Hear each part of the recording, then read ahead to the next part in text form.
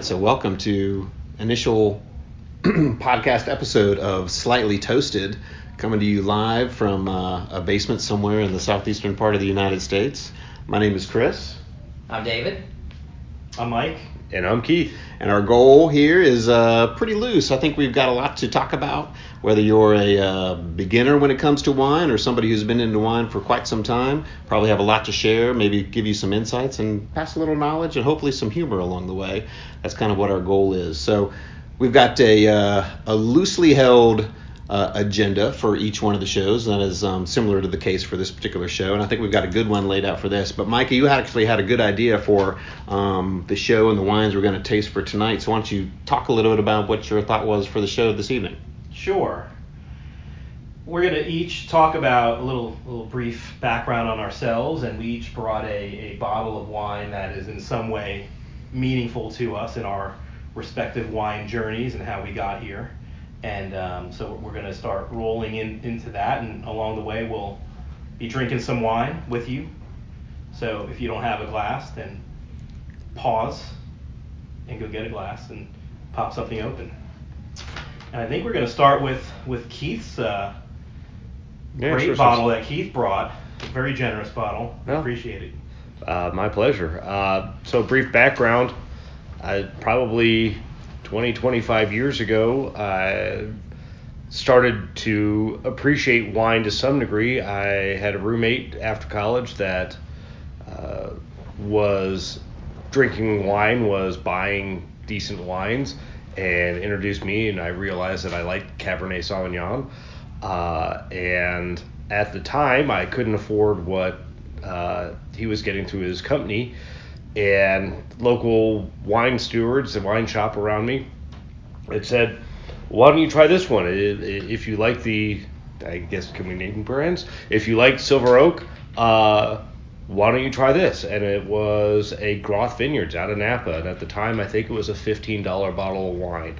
It was a stretch, but it wasn't astronomical. 15? 15, Wow, you're 1-5. I am. And I've been enjoying it since then. Wow, $15 for Groth?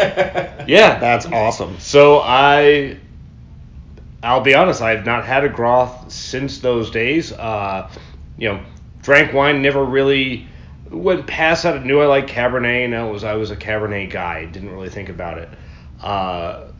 When I moved into this neighborhood, the four of us really started talking wine, and started to think more about it, think about the different types, realize what my approach might be or what I might get out of this, and started tasting Zin, started realizing that I love just about every type of wine you can present me if it's done well.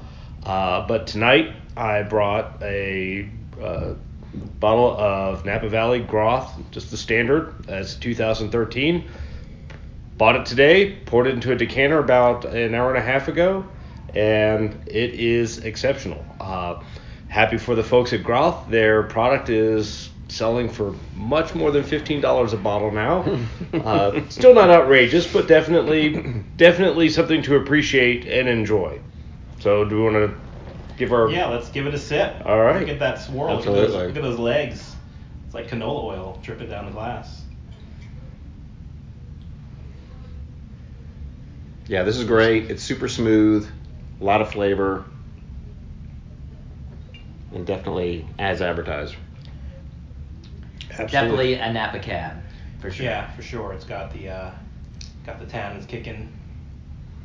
But fairly smooth. It's not as grippy as some of the other tannins, especially for a 13. I mean, it's been open for about an hour, hour and a half, but definitely approachable now. It's not something that I feel needs another 2 years or so in a bottle to loosen up. Yeah, maybe that's me, but no, they make this to pop and drop for sure. So do you feel open? You put it in a decanter an hour and a half ago. How different does it taste now versus when you first would open it, do you think?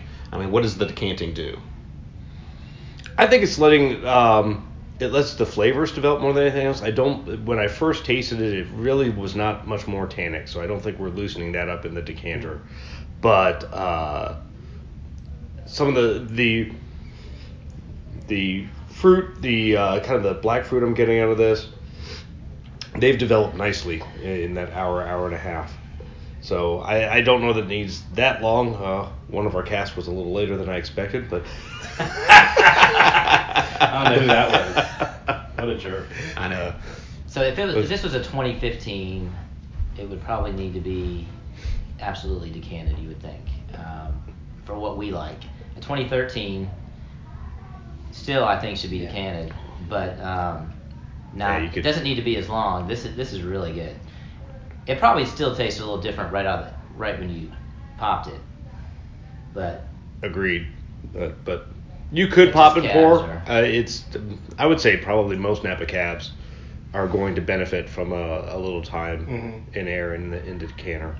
So yeah, and the 2013s are still pretty tight. I mean, it was a pretty tight year. It wasn't like 2012 was like 2012 right now is beautiful. You pop it and it's ready to go, good fruit and everything like that. 2013s, I think you could still you could have let this sit in your cellar for another 3-4 years. It would have been easy, mellowed a little bit out, and it's really good though. I mean, it's definitely a really good bottle for for as available as it is too. You can get this at any. You really can. I saw it today when I was Yes. at Total Wine. That's where I got it perusing. today. Yeah, and it's you're right, for the amount of distribution that they have, it's widely available, and it's probably, for that price point, one of the better wines out there. What was the price point for our it listener? was $45. That's really so good it's not though. really- I mean it's not like your Tuesday wine. No, by any but stretch. it really isn't.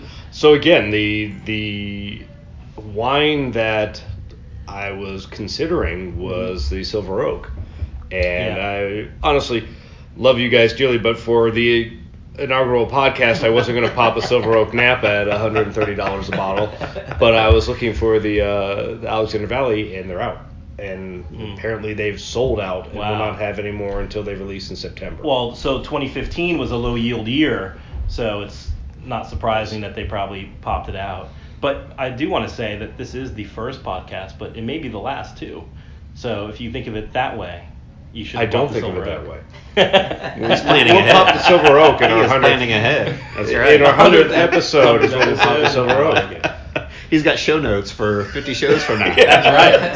That's right. We'll give you some coming attractions. Well, this is phenomenal. I mean, this is quite, definitely. Good definitely job. there are different levels of wines that are, different flavor profiles, different characters, and I think what you have to do is just go out there, and how do you know? You have to go and taste them. That's really the only way to learn, to understand what the differences are, and this is a great example of a pure Napa Cab that is, at that price point. Again, it's not, something that is, like you said, a Tuesday wine. You're not going to pop this open on a Tuesday night after work. It's more of a special occasion wine, but it is really solid and one of the better cabs I've had certainly in a while. And it's in most steakhouses, I would think. Absolutely. For probably like about $100, $110 Probably. Probably about a little more than. And would go very well with a nice Cab and a slab. strip steak. Absolutely. So what do you like nowadays? So you told us about your kind of how you pick this and why, but what do you find yourself drinking lately? Like you're home on a Friday night and you're like, you got your pretty impressive wine selection out there. What do you go pop? This summer I've kind of been enjoying Grenache of various types, either kind of on an old world kick and have bought a number of Côtes du Rhônes. We were having a Grenache Rosé earlier to start the evening off, and the Chateauneuf de Pape. And again, those tend to be, the Chateauneufs tend to be a little more expensive. They're a little more finessed, but for whatever reason, the weather, the time frame, that Grenache flavor is really, really singing to me this summer. But that's a fairly recent experience and learning that, but really enjoying that. They've got cool bottles too, man. They do have cool bottles, yeah. They could be Syrah too, right? Not just Grenache. It's always a blend. There's up to 17 grapes that can be in it, but it's typically Grenache, Syrah, and I think Mourvedre is kind of the three major ones that are going. And supposedly, as France is heating up, the Mourvedre is replacing the Syrah in a lot of them. So, but always a blend, always delicious. Yeah. And then too, Côte d'Aron's are in the Gigondas areas. They're all Grenache blends. There's Gigondas. You made that up. I did not. Sounds like a location. I like Sounds like something on like Jumanji. I was going to say the Gigondas. the last Black Panther movie. It sounds like a location they would It's right next to Wakanda. Gigondas. So let me ask you this: you mentioned going to Total Wine. Both of you did. You guys obviously know what you're looking for. Let's say you have a certain price point in mind, and you're going through a place like Total Wine or your local bottle shop that has like thousands and thousands of bottles. I mean, how do you narrow it down to finding something that you think you might like? I mean, what are your suggestions for doing that? It just depends on the person, but like. Well, what do you do? I mean, when you go to Total Wine, what is your process? If I'm going there just to buy like just a moderately to low priced bottle of wine, and I'm going somewhere where there's a different varied group of people, I like buying Spanish wine because I feel like Riojas are pretty much safe for everyone. Likes Rioja, it seems. It's a pretty mild grape. It's not like some people don't like Napa Cabs because they're too tight, punchy in your too face. punchy, too many tannins or whatever. Some people don't like the funk of a Pinot. I know somebody who that. didn't used to like We'll Napa Cabs. Don't you tell my wine journey, okay? It's up to me to tell my wine journey. But no, I like Riojas. I think that's like a safe bet, Spanish wine, and you can get a great Rioja for $20 or less. Yeah. But I think for $20 you can buy like a Rioja Reserva, even that's solid, that you can bring somewhere, and people will pour it and think it was a much more expensive bottle of wine. I think you've got a couple of options as we're kind of transitioning to our next bottle that we're going to taste. We can talk about it, but from my perspective, when I go to a Total Wine or a different place to buy it, you've got obviously your cell phone that has these apps like Vivino and other things that you can take a picture of and get ratings right there immediately and get feedback immediately. But for the most part, if you're in a good bottle shop, the people that work there are genuinely interested in providing valuable information to you, so to pass it along. I mean, they're obviously going to ask you some questions, and you have to know a little bit about what you like as far as what your interests are. If you have no idea, and that's okay, just tell them, what, I'm just starting out. Here's what my price point is. I'm looking to spend $10, $15, $20, and they will have some good recommendations for you. But get the people involved. That's kind of what I do when I go to those stores. It's like, this is what I'm looking for. This is what I like. I'm looking for something new. Help me out. Yeah, absolutely. Ask the people in the store for sure. And we should say that we are not sponsored by anyone, although we are taking sponsorships if anyone wants to call us. But you will hear us talk about places like Total Wine, which is here in the southeast where we are located. And apps like Vivino. Which if you're listening to this podcast, we assume you know Vivino, but if not, check it out. But yeah, no, good point. It can be intimidating when you go to a wine store if you don't know what you're looking for. And when you go to a restaurant, it can be intimidating when they hand the menu to you and you're like, oh crap, there's regions and year. Yeah, I mean, certainly at a restaurant, you've got someone there whose goal is to sell you wine, so utilize them. Some places more reliable than others. Usually your higher end restaurants will certainly direct you in the right way. And not always the most expensive thing on the menu in the shop isn't always the best option for what you're looking for and for what your tastes are. Very true. I think it's all about your taste and what for my opinion, wine is all about the individual and what you like. I mean, I like wines that are $11. I like wines that are $111. It just depends on what it is and where you get it from and what your taste is like. So just the best thing to do is just try. That's right. Get out there and try as many things as you can, which is a good problem to have. Yeah. If you're trying inexpensive wines, they may not be as polished, but you can find flavor profiles that you like and know the tastes and start identifying what you're looking for in a wine. And I'd say at restaurants, one of the things I've recognized is the names the names that everyone in wine understands and the ones you ask for on the label, they're going to be marked up extensively. Right. And they're always going to be marked up, but if you can talk to a sommelier or someone there and kind of define a profile and just say, what would you suggest? What do you think is good? You can probably get something that is maybe less well known at a great adventure and not just pay a 200% markup simply because everyone knows Caymus. Sorry, Yeah. I love Caymus. Not saying anything bad about that, but when you ask for the popular wines, they know where their margin comes from. Yeah. So Exactly right. Ah, look at this. We got service right here. So we are Full service from Chris. transitioning to our Very nice. second wine of the evening. very nice. So this is the wine that I brought, and based on Mike's recommendation of kind of bringing a wine that you originally had. It was something that kind of kickstarted your interest, your career in wine, if you will. And this is not a wine that most people would recognize. In fact, I asked the guy to help me today at the store to find it. He had never heard of it. So I guess it was about 15 years ago that my in-laws bought me I think it was either me or for my wife and I, a gift certificate to a local bottle shop in our area. And it was like I can't remember, it was like $100 or $150 gift certificate. So it was super nice 15 years ago. And at the time, I really didn't drink a whole lot of wine. So I kind of did just exactly what we talked about a second ago, where I walked into the store with my wife and it's like, I have this gift certificate for $150. Want to get some wine? I have no idea what to get, right? So please help us out. Give us some ideas. So he basically said, okay, we'll give you a number of different things, different price points, different kind of wines. We had Chardonnays, we had Pinots, and one of the wines that he put in the basket that we had one night was this Wild Horse Cabernet. And of course, back then, 15 years ago, it would have been, who knows what year it was, 2002, 2003, something like that. But that is the wine, one of the first red wines that I had that I remember tasting and thinking, holy crap, this is really good.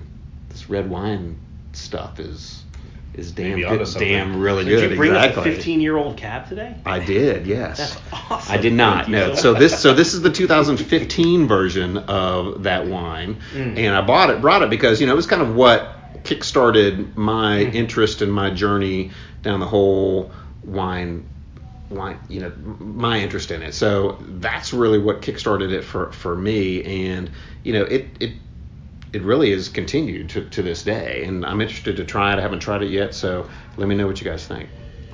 I smell it. It's just, the fruit is just flying off of it. It's great.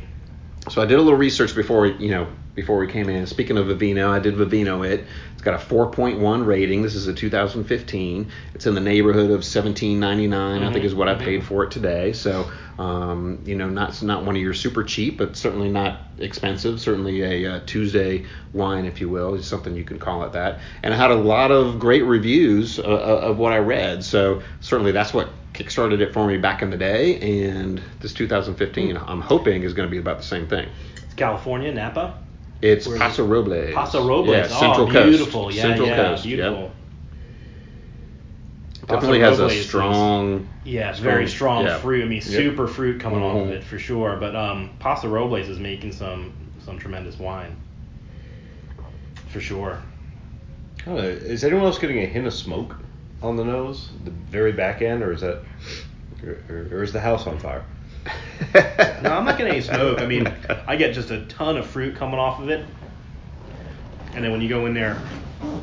And this has been open. You mentioned about an hour and a half for the Groth. This has been open for, what did we get here, about 45 minutes ago? 45 minutes. So it may need some more time to open up. But, tons of, aroma. Absolutely. I'll be honest and be the first one to say it's a little disappointing when I taste it. It's not as good as maybe I had some pretty high expectations. Well, you came from the Groth. That's true, but this is not as good as I remember or as I had hoped, quite frankly. It's really good on the nose. I would say the finish is not like the Groth. No, Groth was way more grippy, though. I think the Groth was a lot more complex than this. So we're at a different price point too. But yeah, and then when you kind of, I'm swirling here in my glass, the legs are less, there's a lot of viscosity in the Groth. I mean, the legs just slowly were coming down. Yeah. This one here, they're kind of screaming to get back into the liquid a little bit. So it's definitely, but there's a lot of going on in those. I think it is. Just like you described, though, I think it's, I would pop this, and absolutely be, perfectly happy drinking it. And I've had plenty of wines that when you sit around and drink them solo, it's like, it's not as great as I had hoped or I wanted it to be, but if you pair it with some food, it totally changes everything. I mean, Italian wines for me are like that. Have an Italian, I can't really just drink them solo, but if you are having a traditional Italian meal and you pop open an Italian wine, it makes that wine completely different. And this may be a good example of that, when you pair it with something like pork tenderloin or steak or something along those lines. I could definitely see it being a little different from the flavor profile. Well, it's very young. I mean, it's very young, right? I mean, I'm assuming it's 15, right? This is probably their latest vintage. I mean, I don't know if they would have punched out a 16 yet on this. So this is probably their latest vintage. So it's definitely young, but I think it's good. It's hard to go from Groth to most things. So way to go, Keith. How much did you pay for the original bottle? Oh gosh, the original. I mean, I have no idea, but it probably back then it was probably a $12 to $15 bottle of wine, which back then I would have thought there's zero chance I would ever buy a 12. Just gotten married and just started in my working career. I was like, there's no chance I would pay $15 for a bottle of wine back then. But now, obviously, you wouldn't think twice about it. And I think we got, for that gift certificate, obviously probably a case of wine is probably what you hooked us up with. And I think both of us really enjoyed this one. And I would buy this again. I mean, it's not as, smooth and satisfying as I thought it would be, but certainly I'm not disappointed in it, especially at the price point too. For sure. Bad. It's an under $20. It's an under $20 California wine from 2015. There's nothing wrong with this at all. It's very good. What we should do though, and you can tell we're new at this podcast thing, is we should figure out our rating system for the wines, right? So we can go Vivino style and do a 3.9, 4.2, whatever. We can do, we can do like hieroglyphics if we'd like. I don't know. We can do anything because, we control it. So what do you guys want to do? Like, we can do it at the end. I'm just saying, keep that in mind as we go through, I guess. Keep it before Anubis hits. Maybe go through at the end and whatever. Rate them all at the end. That's a good idea. We can go Vivino style if we want. What would you, Yeah, do up to 5. Up to 5. You can do decimals. We can do quarters. I mean, like 4 1/4. Or 4.5. We always put 4 1/4, 3 1/4. 4.192. 3.159. Yeah, I don't know about the 4.1. 4.1, 4.3. No. So you might have heard this, Keith, and I don't know if you have, Mike, and I'm not sure if you've listened to some other podcasts, you would have heard the stat of in the U.S., what the average bottle of wine costs, what people are spending on the average bottle of wine. And it's gone up to this too, like recently, but it's. What's your guess? $10. My guess would be 20. 7. What? Yeah. Slow. Yeah. And a lot of little penguins. That has moved up from 3. It's just a lot of $2 chuck. I mean, it's just amazing that $7 and. Well, it's because people are buying the organic $2 chuck now. There's a lot of yellowtail being sold in flip flop. Well, look, they're satisfying a market point. Wine's intimidating to a great, vast, and that's a great way to start. It's just if you want to try it, I mean, $2 chuck, go get a bottle if you've never had it before. Try it, and you'll don't. Hopefully, it doesn't sour your taste for it. No pun intended, but start with that and then work your way up. And that's when you go to the stores, even Trader Joe's, for example, who sells the $2 chuck. They've got different price points for wines, and some of their wines, even though people may scoff at the $8, $9, $10 price point, some of those wines are very very palatable, and certainly something you could drink all the time. Yeah, absolutely. I mean, I'm not trying to crap. Trader Joe's has a great wine selection. They do. I mean, from their own brand through other brands that come in, they do this new organic wine kind of kick. They do have a good organic wine section if you're into that. And to your point, I got a 6-pack of Chianti from Last Bottle. Another shameless plug for Last Bottle. We all love Last Bottle. We do. $12 a bottle for this Chianti. And I've been just drinking the crap out of it. And I'm to the point where I only have it's the one with the animals are stacked on each other, like they're trying to steal something from someone's window or something. I have no idea, but it's some random wine that was on there one Sunday. Didn't have a lot of it, and that's a good day to buy wine on Last Bottle, by the way, is Sundays, because they usually have a limited amount of it, and that's why they're dropping it then. But this Chianti was like $12 a bottle, and I think I've plowed through 4 of them in the last month. That's always one of the greatest things is when you find that last bottle offer, and it's like you debate whether to get 6 bottles for free shipping. And you realize that, okay, even at that level, I'm in it for $70, $75 total. And when you hit on something that's that fantastic, and by the way, I've done this a number of times.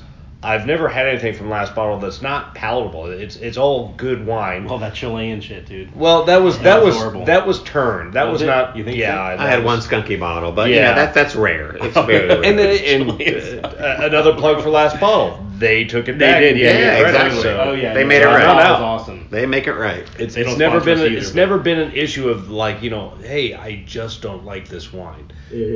There are some that I would say this is good. I don't know that I'd Yeah. buy again, but there are many more that are this is a fantastic deal.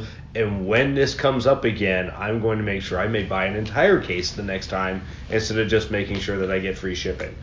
So, Well, with Last Bottle, you really feel like you're getting a deal, and 95% of the wines that we've had from there have been way better Yes. than we thought. Oh, or absolutely. expected. And we've gotten to try a lot of different things. That's what I like about it. Yeah, totally. And if you, Absolutely. like we do, oftentimes we will split. Someone will send an email around saying, hey, I don't want 6 of these, but I'll take 2 or 3 of them. If you have a couple of friends around that also like to drink wine, it's a good way to also grab a couple of bottles, try some things out without having to drop the coin for 6 bottles. So that's good. But what are you drinking now, Chris? What do you feel yourself going towards? Like you, In general, in general, you still, I know you. I'm more of a value buyer, Mhm. right? So I love the great wines that we have, and certainly the wines that we share with each other. But when I see the WTSO or the Last Bottle or something like that, I'm still looking for what I think is a good buy. Is what I really look for. If it's something that I know, I'm all over it. Especially if it's a Last Bottle or WTSO, I'm going to jump on it. I know it's good.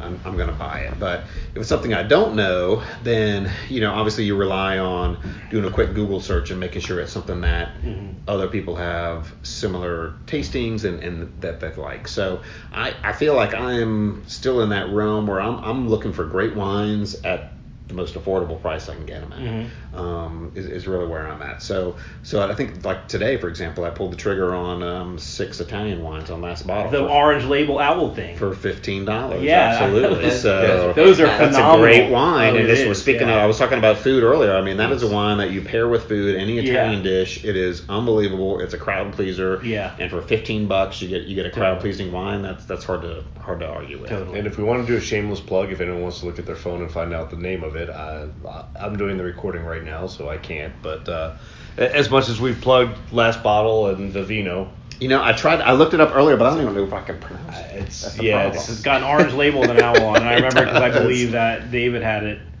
We've had it at your house. I know that, right? I know that I've had it Time. before. It was a marathon purchase for you. No, I think, no, no? I actually bought one from somebody else the one time. I bought a bunch of them before, and it is great. It's a Baracchi Olillo Toscana 2016. There you go. A Olillo. little, so super. Is it a super Tuscan? It is a Super Tuscan. Yeah. Wow. Bueno. And the one And it's that fantastic. we had first Boom. was like the 14. These are the 16s now. Yeah. Wow. I've had 2 different years and they've been fantastic. But that's the cool thing. I remember when I first got into wine, Georgia, which is where we're located, wasn't a state where you could ship wine to.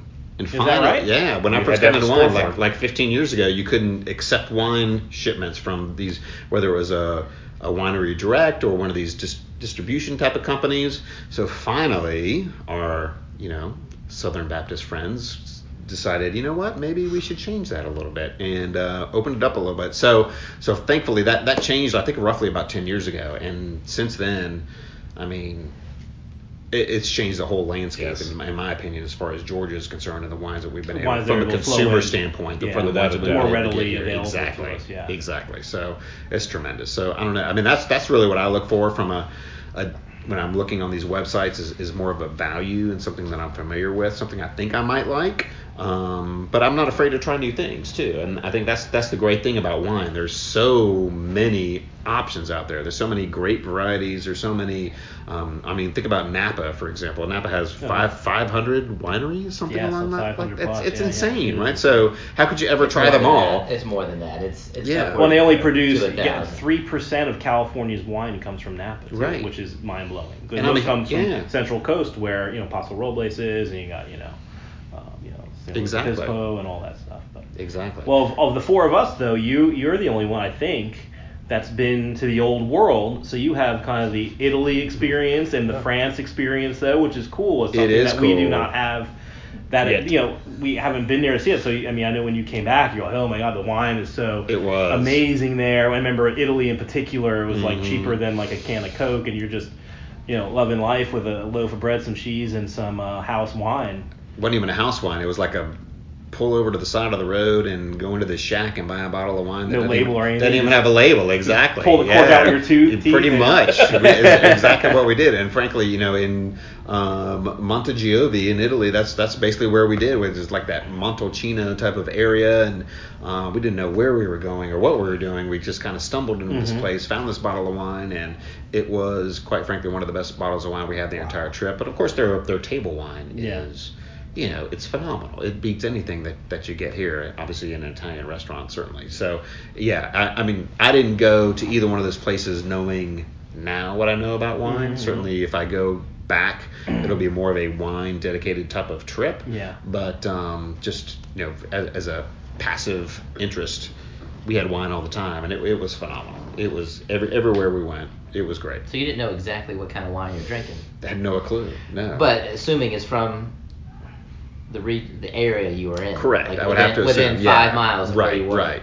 Well, where we were staying, actually, they had grapes. Obviously, they made their own wine and they made their own olive oil because they had both on site. So it was just cool to see, and what an experience. Were you in? Was it in Tuscany? It was. It was okay. Yeah. Beautiful. Mm-hmm.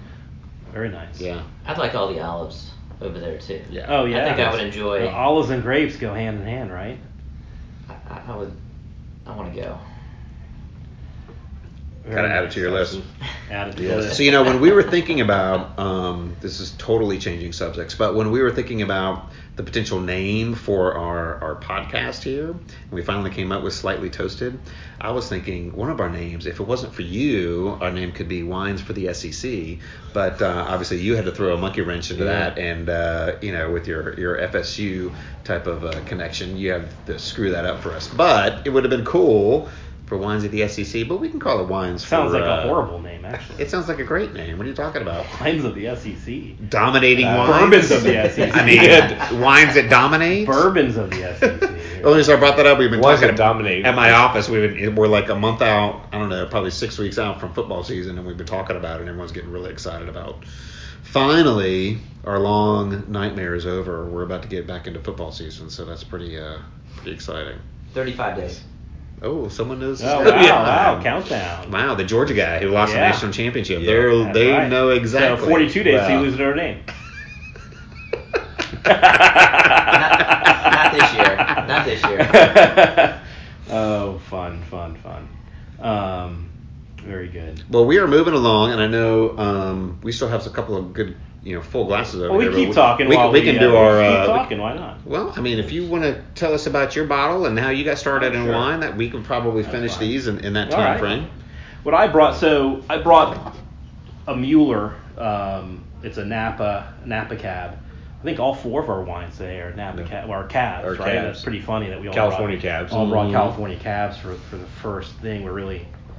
It's interesting. But so this is a cab from Diamond Mountain. It's a 2012.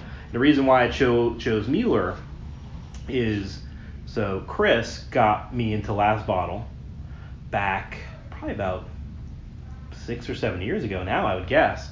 And the second thing I bought on there, the first was Black Pine, 6-pack of Pinot, which we all loved. Everybody all did love. And it was Oregon Pinot. It was terrific. Latest release sitting in my wine fridge right now. Really, it's funny. Roessler, right? Roessler's the winemaker or whatever. It's Camp 4. It's Black Pine. Yeah, it was really good. But then the second bottle came out like that Saturday, was Stars and Goats. And Stars and Goats is made actually by Mueller, but it was a 2011. And the 2011 vintage in Napa is, by many accounts, not their greatest vintage. I think it was a very wet year towards harvest, so it wasn't their best effort. But actually now I think the 2011s are awesome. Drinking very beautifully right now. I think they just took a little longer to kind of get to where they needed to get. So, but Stars and Goats, it was just an interesting name, and it came up. It was like on last bottle, I think with $30 a bottle or something like that. But normally they're like, this is normally an $80 bottle, but because it was a little bit of an off vintage, they didn't want to give it their estate label. So they came up with a second label for years. And $30 at that time, 5 a or lot 6 of years money. ago, was a lot of money. I mean, when It we was were a lot of money. getting into wine, it's Totally. like, you know what, that's a lot of. An unknown name and It's still a lot compared of money. to what we're I used mean, to drinking. That's like 2 cases of beer, right? I mean, that's a lot of money. Yeah, 2 cases of beer at the time. Well, at the time we were drinking a lot of scotch. Yeah. And so I don't really think we're like alcoholics, but we were drinking a lot of scotch. So at the time though, we were buying. You can buy a bottle of like Balvenie 12 for $30, Yeah, right? yes. And that goes a lot further than. A little more in 2011, 2012. Right now it's like 35, 60, 65 now. Yeah. It's real high It has. now. That's what we should have done. We should have all speculated on scotch fusion. Exactly. We'd be rich right now. But Missed anyway, the boat on that. So I think Chris and I split the purchase though. I think you had to get 4 bottles. I think, and we each took 2. Mm-hmm. And I remember I popped a bottle of it At your house. at my house. Yeah, I At my remember this house. too. I think our wives were out of town somewhere. And we grilled some steaks, and we were outside, and we popped this Stars and Goats, and we were all blown away by this bottle of wine. Yeah. It was supposedly an off vintage and an off year, and it kept coming up in last bottle periodically. So I think between the 3 of us, so Chris and David and I, we probably bought 10 to 12 bottles of Stars and Goats collectively. Yeah. And now it's definitely gone because they had a very low Yeah. yield of it, and it's totally gone. So when I went out to Napa for the first time ever back in 2016, I went on a mission to find Mueller, the label that we have here, and ended up finding it at a Dean and DeLuca in Napa Valley. And I brought it home, and then of course about 3 months later it shows up on last bottle for half off. But anyway, so I brought the Mueller today because that's kind of my big intro into Napa wine, mountain wine, which I love. It's my favorite. Yeah. If you said what kind of Napa wine do you like the best? Mountain wine. I would say Agreed. Diamond Mountain, Howell Mountain, Mount Veeder, Atlas. Pritchard Hill, Atlas Mountain. They're all just beautiful. The grapes are so concentrated. They're so punchy. They're awesome. They fight for their existence. They and do. You taste Yeah. it in every glass. Those grapes struggle to live, and that's good. Straight grapes that struggle make good wine, and these are. And this is a 2012. 2012 is just, if you're drinking wine from Napa between 2012 and 2015, I haven't really had any of the 2016s yet, but those years That's are the just wheelhouse. spectacular. I would say, Yeah. the 2015s are tremendous. So I to add on to your story, I can remember that night vividly because there are certain bottles that you drink that just stand out, right? Yeah. Like obviously my Wild Horse, this bottle, the example of the Stars and Goats is perfect because I remember we all drank it, and I think David was there with us too, and we just tasted it and we're like, holy shit, this is unbelievable. Well, and that was kind of one of the things that continued our progression during this down this journey. And for me, when I joined you guys in this neighborhood, I remember the first night we popped a Mueller, and for me that was like, this is one of the most fantastic wines I've ever tasted. Well, and that was a 2009 Mueller Yes. that I scored on, another shameless plug for Last Bottle, during a marathon. It was up, like in the marathon at Last Bottle, it's a flash site. They throw a bottle up. It's there for maybe, some of them are only there in a blink, and they're gone. And the 2009 Mueller was like, boom, and I pulled the trigger on it, and man, what a beautiful bottle that was. But Chris alluded to this earlier. Really, that also got me into cabs.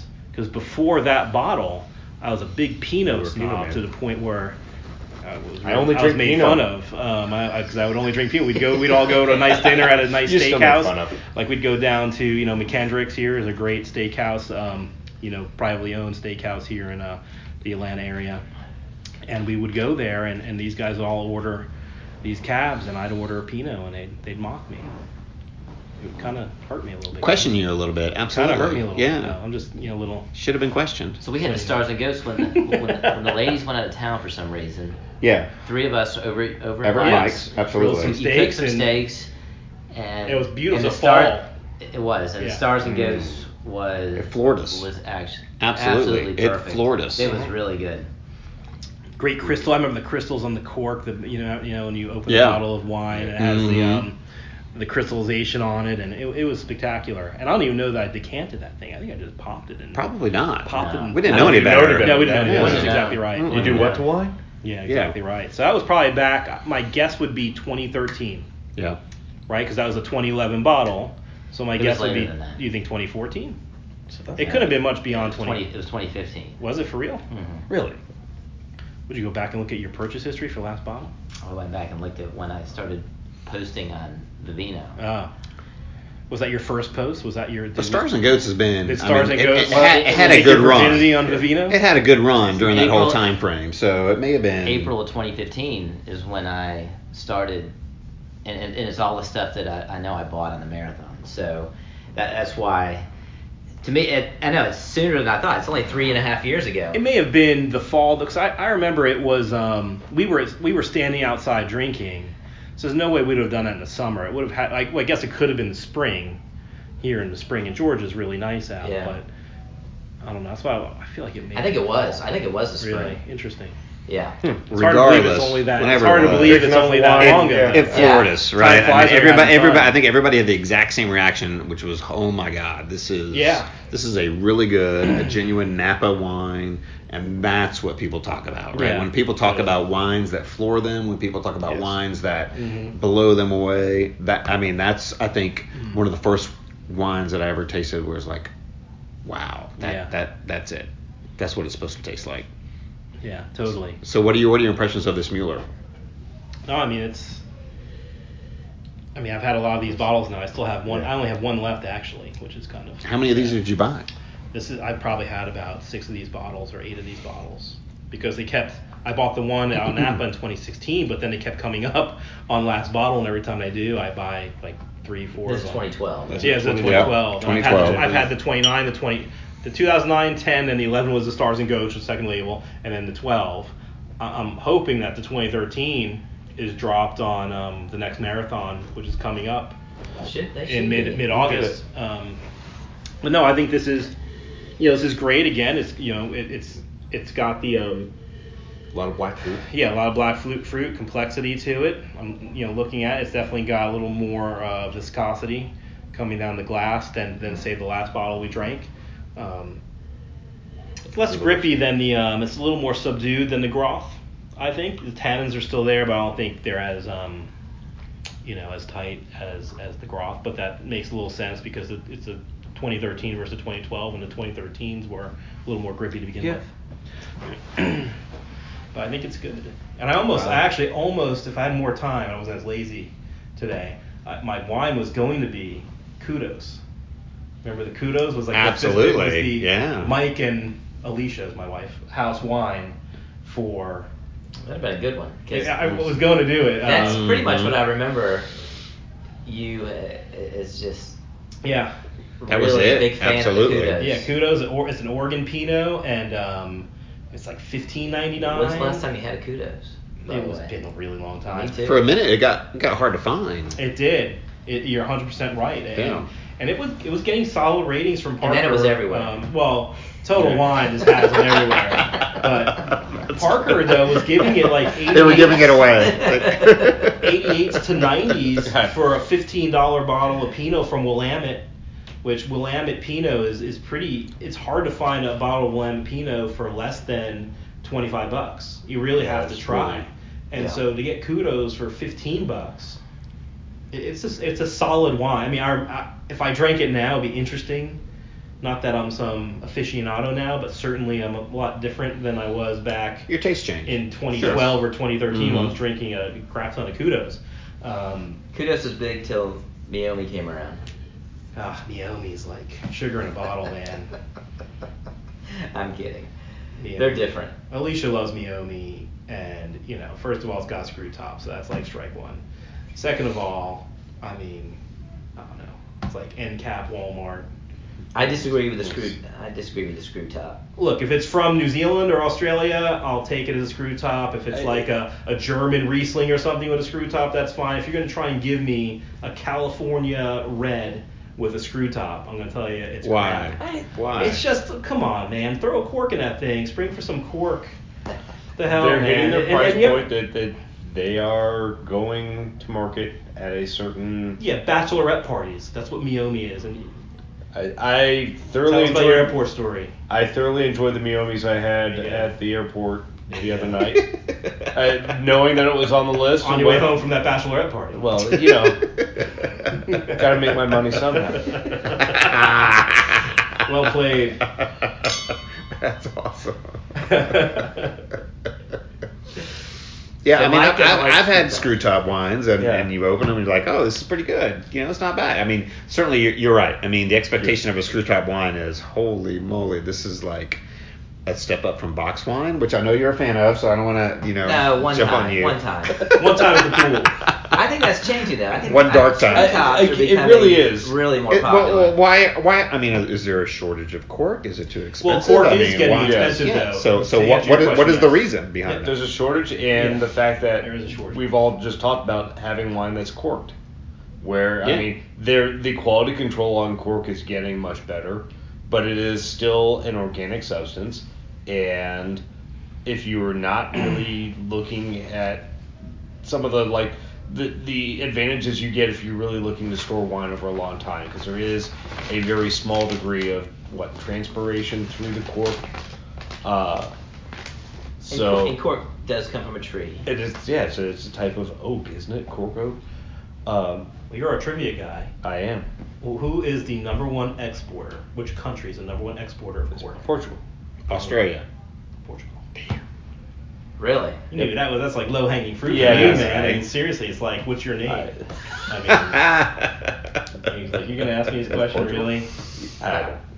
But so anyway, if you're not going to be storing the wine for years and years and years, and if you're not trying to really work on developing those flavors, and typically your reds that go as a very tiny bit of oxygen gets through, there's really nothing wrong with the screw top. It is just, it's a perception issue. So how long can a bottle of wine last with a screw top? If you put it in a cellar, I mean, what's stopping it from?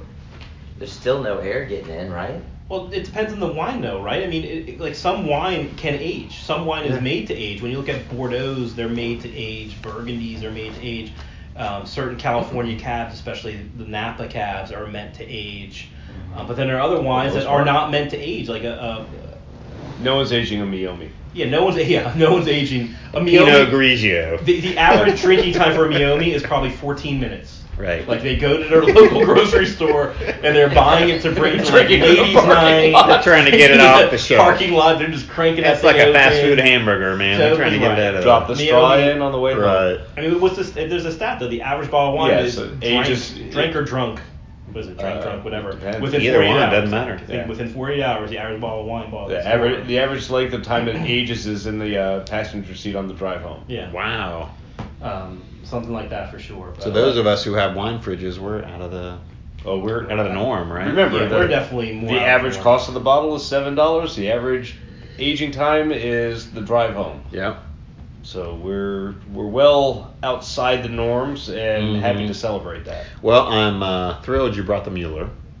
It's fantastic. Thank you for bringing it. It's always good. So on your question, what do you prefer now? Which Yeah. your wine of choice currently? Currently, I mean, it's really the time of year for me. So we're in the summer. So I tend not to drink a lot of cabs in the summer because they are, to me, more of, I don't know, they're a heartier wine. So I tend to drink more Pinots in the summer, more Spanish wines in the summer because I like to grill and, make tacos and stuff like that. So I don't know, kind of that. I have been getting a little more into white wine, so I'll drink a little more white wine in the summer. Some interesting white wines. We need to drink more white wine. We do. We know that. It's a future podcast. We will do a whole episode of white wines. And That'll be an introduction to white wine for me. Yeah, I am not a white wine guy. We'll I do can that. be We your have- steward on this. Please, you'll have to exciting host journey. that show because We have I a lot am of not a great, white wine guy. We're going to travel the world We're with going to change that. with our viewer. Hopefully, one of our shows with our listener. Yes, right. With our family members, who we pay to listen. That's right. I mean, Thank God there's no viewers. I'm envisioning And we thank you all 5 of you. Yes, I'm envisioning a future Scotch show, a future bourbon show. Oh yeah, I mean, for we've sure. got all We'll branch kinds of out. different- Yeah, absolutely. definitely. We'll definitely branch out from what will be wine centric, but we'll definitely we Yeah. all love bourbon. We all love Scotch. Could even do a craft beer. It's quite amazing how much Episode. we drink and how much we like, Can still quite function. frankly, It's and great. still have like It's impressive. We're still married. we're still married and yeah, exactly. We're still employed. Well, the so key is to marry people who like to drink too, that is the key. because if they don't, then Not too much. They drink less than you, so they can drive you home. That's That's the key. true. Yes, and take care of you. All right, so we have one more wine to review, and that is Mr. David's wine. David, what did you bring us this evening? So I have an Elise Cab, 2013. The first wine that I really thought was something that blew me away was an Elise Cab. It was at Chris's house. I believe it was in sometime in early 2015, pre-April. So I would say you probably had us over for dinner. You popped the bottle. I remember the night. It was chilled. I don't know. You might not have decanted it, whatever. We didn't decant it. I remember it vividly. Keep going. And I don't know what you had. I don't know what you made. But I do know that I had definitely been trending away from beer. And this was poured, and I was absolutely floored by how good a wine could be. I had in the past, I would say my wine that I preferred was probably Merlot, is what I had the most of. I really didn't drink a lot of Cab.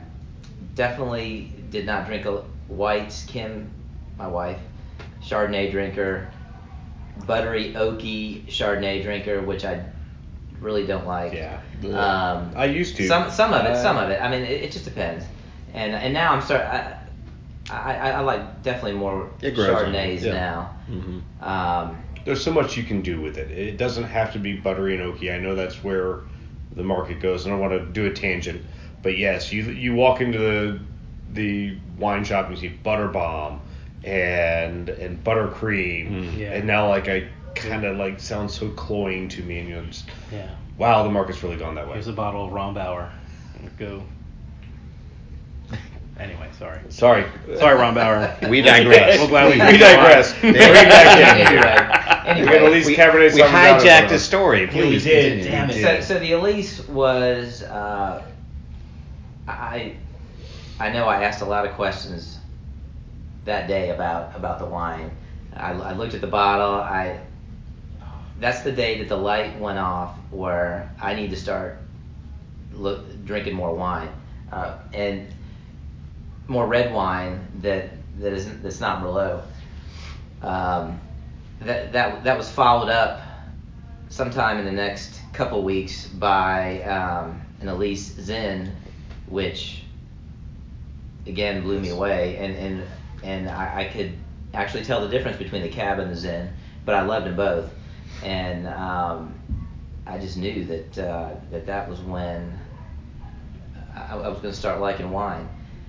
From there the Stars and Goats, the Mueller, were all just big wines that totally got me, gave me the bug, and I started once I had the Elise, I immediately started looking into different wines.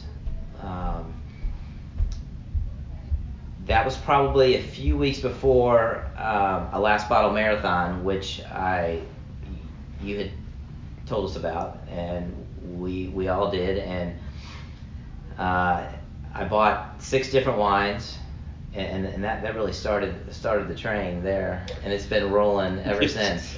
Heavy. Yep. Yeah. And I have not stopped, and I've been wanting to try,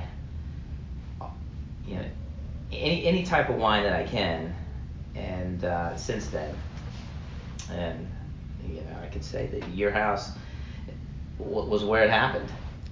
Well, here's the funny thing. I remember the night of the Zinfandel that you talked about, because we had a bunch of people over and everybody was hanging out, and we were probably 3 bottles in, and I opened this bottle, and people were decanting wines and things like that. I opened this bottle of Zinfandel really quick, and I poured a bottle of it, poured a glass of it, and you were like, does that need some time? And I tasted it. I was like, no, this is ready to go. And I poured you a glass, and you had that reaction like, holy crap, this is unbelievable. And both of us kind of realized at that time, it's like, oh my God, we got Cabs, we got Zinfandels, we got all kinds of unbelievable wines that we have not even begun to discover. And that, to me, I remember that night vividly. I mean, it was in my kitchen, and everybody was blown away by that bottle of wine. I'm sure that I was not able to conceal how excited I was. No, I mean, no. for me to go off to go off from there. I mean, to just dive in. I had to just love it. I mean, so that was definitely what did it. So Yeah. So when you taste this 2012 Elise Cab, what do you this taste? is 13. Oh, 2013. That's Okay. a 12. Oh, that's a 12? Yeah, it's a Yeah. 12. Oh. You grabbed the wrong one. Thank you. Even Whoops. better than we thought. Ha-ha. Well, it's Damn great that good. you brought the 12 though, because this is a cool comparison. Because this is from Yountville, so it's Valley Floor in Napa, versus the Mueller we just had, which is mountain wine, and I think it's from 2012 as well. So same vintage, completely different appellations, AVAs within Napa, and this is a lot smoother to me than I agree. the Mueller. The Mueller definitely was grippier. Yes. Right, a lot more concentrated. Yes. This is much smoother, Mhm. silky. This is delicious. This is typical Elise. Yeah, I mean, delicious. it's so It's smooth. fine. It is. Elise is always on point. It's super smooth Yeah. and just so easy to drink. Yeah. And then you can even tell the difference between, because I'm assuming that Groff, I don't think we have the bottle down here in the Groff. No. But my guess is it's Oakville. Oakville. Yeah. Right? Yeah. So, and that's 2015. Valley Floor as well, but then you think the next year, As a 13. right, how grippy that Yeah. was compared to the 12 Valley Floor and a different appellation stuff. So it's actually pretty interesting. And then you compare it to the Paso Robles, which to me was a lot more, like the fruit just smacked me in the face on the Paso Robles when we were drinking it. Right. And it's a 2015 on top of it all, so Correct. way newer, way less time to develop the flavors into it. Great description of the differences. Yeah. Yeah, this is really good, and I could have sworn that I took a 2013, but Nice, good that was work. the wrong one. Yes. Please. Thank you for This not is wearing still your good. readers. Yeah, when you exactly. did it. Is You didn't wear his Don't readers. wear your glasses next time you grab something Yeah. good. That'd be great. This is still really good. No, this is phenomenal. This is a really good. This has been an evening Good- of fantastic good wine. glass. No, it has For been, sure. and this is a great one to end on, because this is, I feel like you said, David, this is, Elise was, the Cab and the Zinfandel especially were two of the wines that helped really get us kickstarted on our love for red wine. I mean, we just, I remember getting this bottle and having it and pouring it for everybody, and everyone just like, Yeah, holy blown away. shit, this is Yeah. unbelievable. I think even so, I'd had the Groth in probably 95, 96. Zinfandel to me was tainted by white Zin. Yeah. And the first time I heard you guys were drinking Zin, I did not know that much. I'm like, is that same sweet, like that horrible phrase that we don't like wine, but we like this one. And that's not Right. anything I really like to hear. I'm sorry if there's anyone out there that has found like one fantastic wine that has brought them into it. But I had some white Zins that were like Kool-Aid, and honestly, with the Elise and a few others, I really developed a taste for Zin through our journeys here. We're all in the same neighborhood here, and we do love our wines. Yeah. But Yeah, I definitely had not had a red Zin ever. I don't think, until I had it at your house. Yeah. So that was definitely eye-opening. The cab, I definitely had. I remember opening that cab. Zin, and I remember opening it, and you were like, "Does that need some time?" And I poured it, and I said, "Nope." Yeah. It's good to go. Yeah, and it was just, we probably the atmosphere and everything helped contribute, and then we might have had a little buzz, but the fact that I remembered it that much, it was good. And I'm a wine club member at Belize, so there you go. Shameless plug. I love it. Shameless plugs Way to across go. the board. Nice. The nice. Zins, I think, are becoming a lot more popular too, as the price of cab has really screamed higher. Yep. I think people looking for a little alternative, like I Yeah. I want a really good bottle of wine, but I want to spend whatever to get that quote good bottle of wine, and you can get great Zins. And if you're wondering what the 20. flavor profile of Zin is, it's like big and bold, right? Yeah. I mean, it's Spice. powerful. Yeah. It's spicy. It's good. pepper. And Lodi is a big producer Lodi, of yeah. Zinfandel. Yeah, so totally. if you're in a store and you're wanting to try something different, something with a lot of flavor, just ask them for like a Lodi Zin, and I'm sure they have some great suggestions. And it grows well in hot climates, and that does tend to mean high alcohol. So nothing wrong with that. So tread lightly. tread lightly. Don't drink and drive. Yeah, Share with a friend. Yeah. Share with a Russian friend. River, though. Russian River is now becoming like a Zin. Well, Dry Creek Yeah. up there, right? So Dry it's Creek. Dry Creek is so if you go up towards Healdsburg, right, and you break off, you go to Alexander, Dry Creek, and then Russian River, right there. I mean, they definitely are growing some good Zins up there for sure. You're right. Napa, the land's too expensive. So you go cab in Napa, 'cause that's where they get their dollars. So the other farmland that's maybe less valuable, they grow some Zins. So, but want to talk a little bit about our future? Yeah, where absolutely. the podcast will go?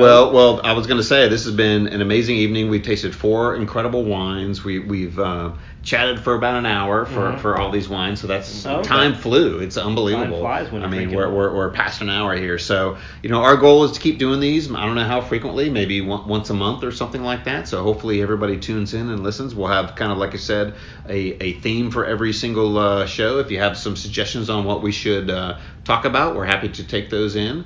But yeah, for now, I think we're ready to sign off and finish these bottles of wines that we opened. Well, I have something before we end. It's a historic day coming in for Georgia in 2 days. July 30th is the official day that Georgia gets its first AVA, which is a big deal, the Dahlonega Plateau. The Dahlonega Plateau. And it is a huge deal, and I mean it's 2 days from now. So the fact that we're actually doing this and that North Georgia is going to become the Napa Valley of the South.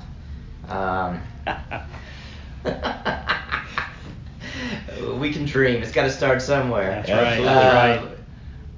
People laughed at Mondavi too. It's really cool. It's cool because where the Dahlonega Plateau is probably about 40 miles from here. So the fact that there's an actual AVA, going to be an AVA 2 days from now, 40 miles from us is pretty cool. And we're actually really close to the actual Dahlonega Plateau, but the AVA it goes a little bit. It's a little further up. Northwest. Into the mountains, into the Blue Ridge, right? Yeah. Blue Ridge, Dahlonega. Yeah. So one of our shows will be totally dedicated to the. There's a lot the wines to talk of Georgia, about. Georgia wines, exactly. I've had a handful, and you're still here. Exactly. I've lived through it. They're great. They are different, to say the least. They're building their capabilities. They've got some work to do, but you know what? I think that they're on the right path. Got to start somewhere. Exactly. We're going to explore the country. We're going to explore the world and many different grapes in between. Exactly. But is everyone slightly toasted? I think everyone's beyond slightly toasted after this. Right. I'm a medium toast. I think that's a good name. So for Chris, David, Mike, and Keith. Thank you so much for listening, and we hope you catch us on the next podcast.